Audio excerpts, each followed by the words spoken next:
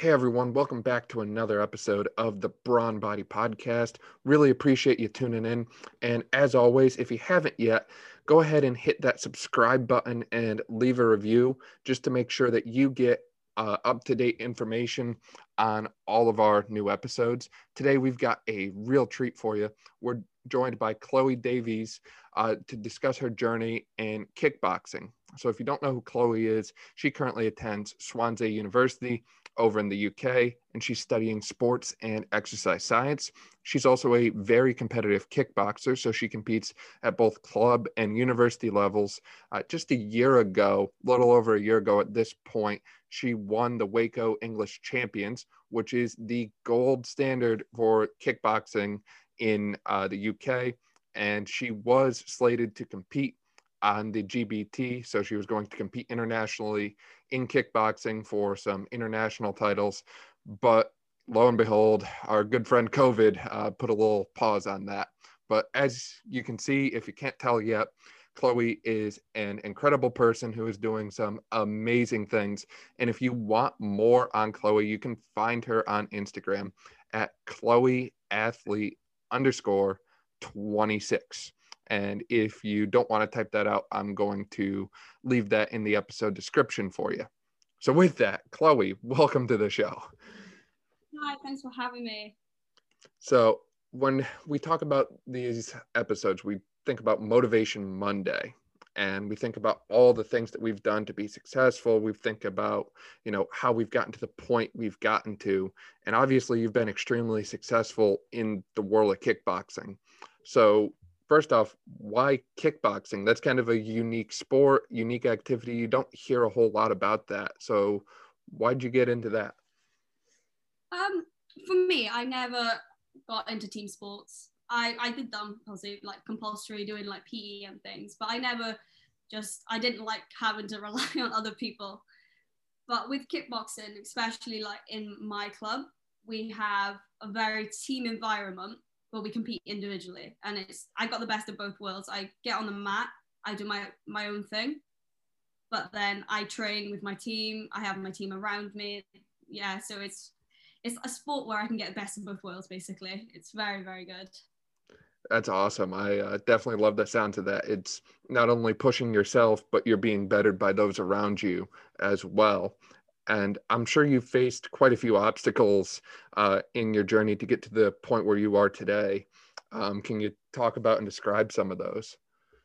Yeah, in general, I think a main obstacle is that kickboxing isn't a mainstream sport, especially over in the UK. You do have like your gold standard mainstream sports. You have your rugby, you have your football, hockey, netball, and yeah, kickboxing isn't up there with being a mainstream at all. It is a very big lack of funding. Pretty much, it's all self-funded. Mm-hmm. For me, I'm lucky to be on a scholarship with my university now, so I do get money towards my competitions, but before that it would be self-funded.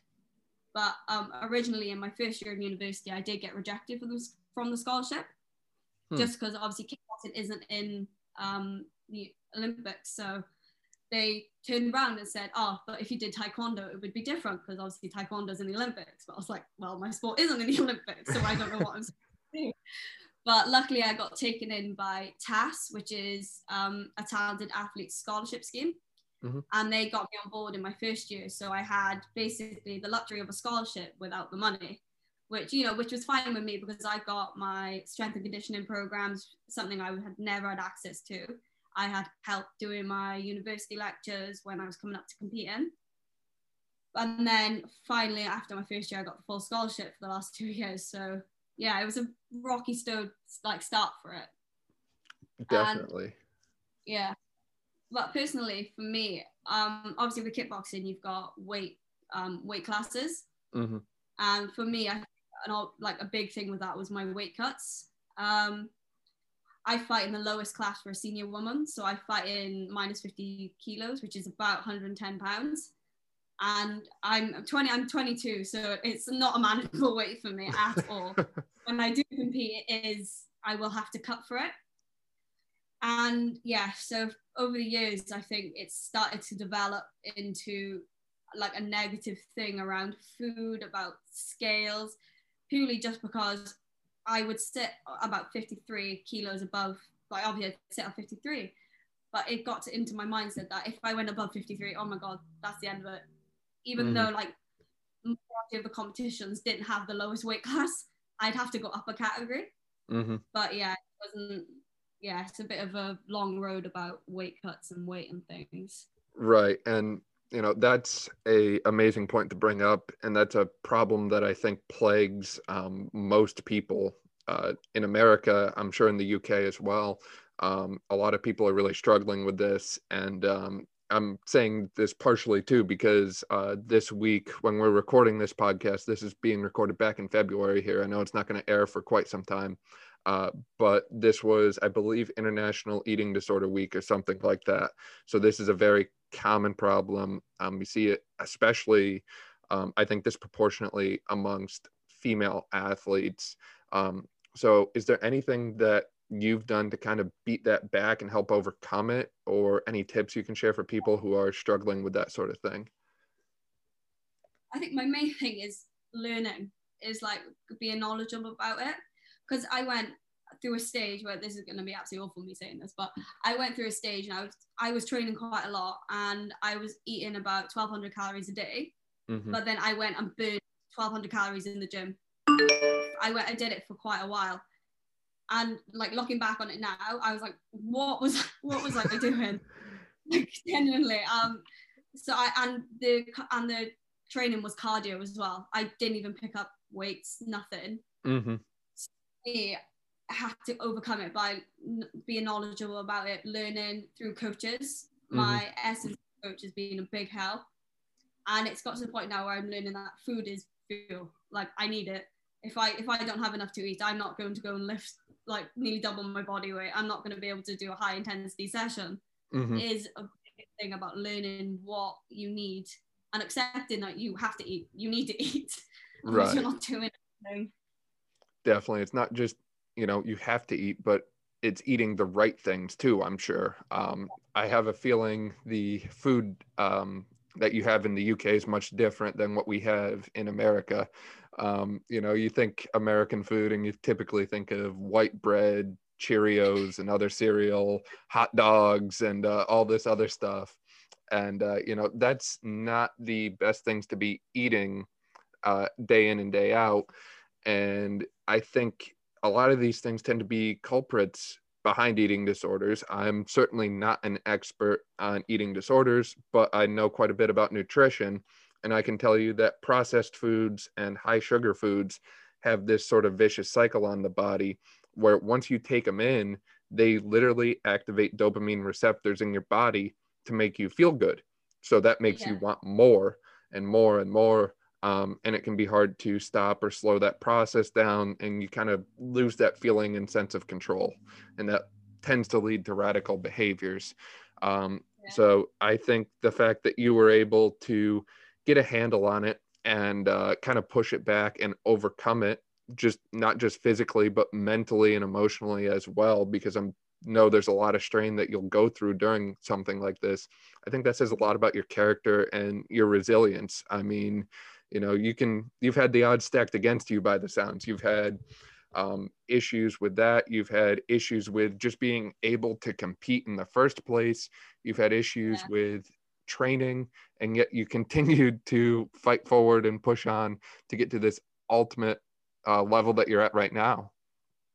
Yeah, I think now, even though we're still in lockdown over here, but now I think I've got like one of the best training like strategies now. But like before, thinking about it, it's like I would not listen to my body. I felt like if I didn't get a training session done, like it was bad. Like I needed to get a training session done, even though my body was most likely in absolute bits. It needed to recover. Whereas now my sessions, I will do like some high days and then low days. And on my low days, I probably will go for a walk and that's about it. And then I'm on the sofa watching Netflix. Nothing wrong with that. Got to balance it all. Yeah, because otherwise I'm not, it's like some days I'm up to 6 a.m. I train, I got my weights, I got my yoga, and then I need like to recover. Like I did a high day yesterday. I had a little like quite a sharp session this morning, but I'm aching today, so it's not a lot for me today to do. No, I definitely understand that. And one more thing I want to ask you too before we wrap this up is kickboxing is a really tough sport. I mean, not only are you dishing out blows, but you're taking quite some nasty hits sometimes. So how do you kind of like build yourself up mentally and physically? Well, physically we'll talk about with the training on the next episode, but mentally, how do you prepare yourself to take these hits from people and, keep fighting, so to speak? For me, I know everyone has a different mindset. A lot of people will go into competition, like I'm going to hit you, you're going to hit me, we're going to fight, and they will proper psych themselves out. For me, I'm quite the opposite. I like just staying relaxed. Mm-hmm. Like I like in the competitions, we don't have like a time. We don't know when we're going to compete. So some days, a lot of the time, obviously because I'm adult, I'll be at the end of the day, but I'll be there at 9 a.m. weigh in, and then I have all day to wait. So yeah, I see a lot of people, like especially adults, they'll be warming up all day, psyching themselves up. By the time I get to my fight, I would be tired. Whereas for me, I just stay relaxed, and surrounding yourself with good teammates is definitely key. I used to get into my own head so much. I used to be very critical. In my head, I've lost before I even got onto the mats. It was a very vicious, not a nice way of thinking. Mm-hmm. Whereas now I'm quite relaxed. I listen to music. I'll coach sometimes if my main coach needs help.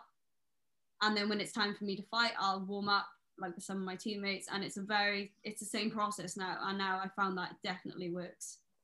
Well, it certainly sounds like you are wise beyond your years, because that is the sort of strategies that you hear the top performers and top athletes across all sports do. Is they stay calm, they stay relaxed, and they stay emotionally intelligent, so to speak. Is they don't let, the fury and anger or excitement or whatever it is take over, because people are so often blinded by emotion.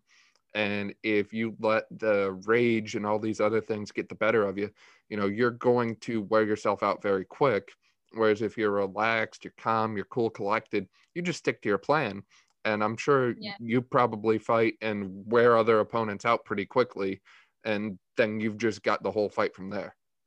Yeah, definitely. It's just staying calm, just getting on with it, know exactly what I got to do. And then after that, hopefully, it does work. Wow, that's awesome. I can definitely see why you made it to the level where you were going to compete internationally. All the pieces really fit here. So with that, Chloe, any big takeaways you want people to take from this 10-15 minute talk we've got right now? Yeah, I think my biggest thing is listen to your body. You need it. You can't push it. You can't push it. You need it. And yeah, you are your own person. For me, I found that, especially with social media now, that not everything works the same for everyone. What might work for someone else doesn't work for you, and that it's just be patient and believe in yourself. Definitely. Awesome advice. So Chloe, with that, thank you so much for coming on for this episode, and excited to have you on for another episode where we debunk and break down kickboxing. We break down all the different training, conditioning that you do, fitness strategies, all that sort of thing. For those listening, again, if you haven't already, be sure to subscribe to this episode and leave a review. This is how we help more people get a hold of the content that we're providing. And if you feel so inclined, we'd really appreciate it if you shared it with a friend. And one last note, at this time of recording, about 4 to 5% of our total audience is from the UK, so Ireland, England, Scotland. We even had 1 or 2 people from Wales. If you didn't know, Wales is actually a country. There's like 4 or 5 countries in the UK. So I'm curious to see if those numbers change significantly after these episodes.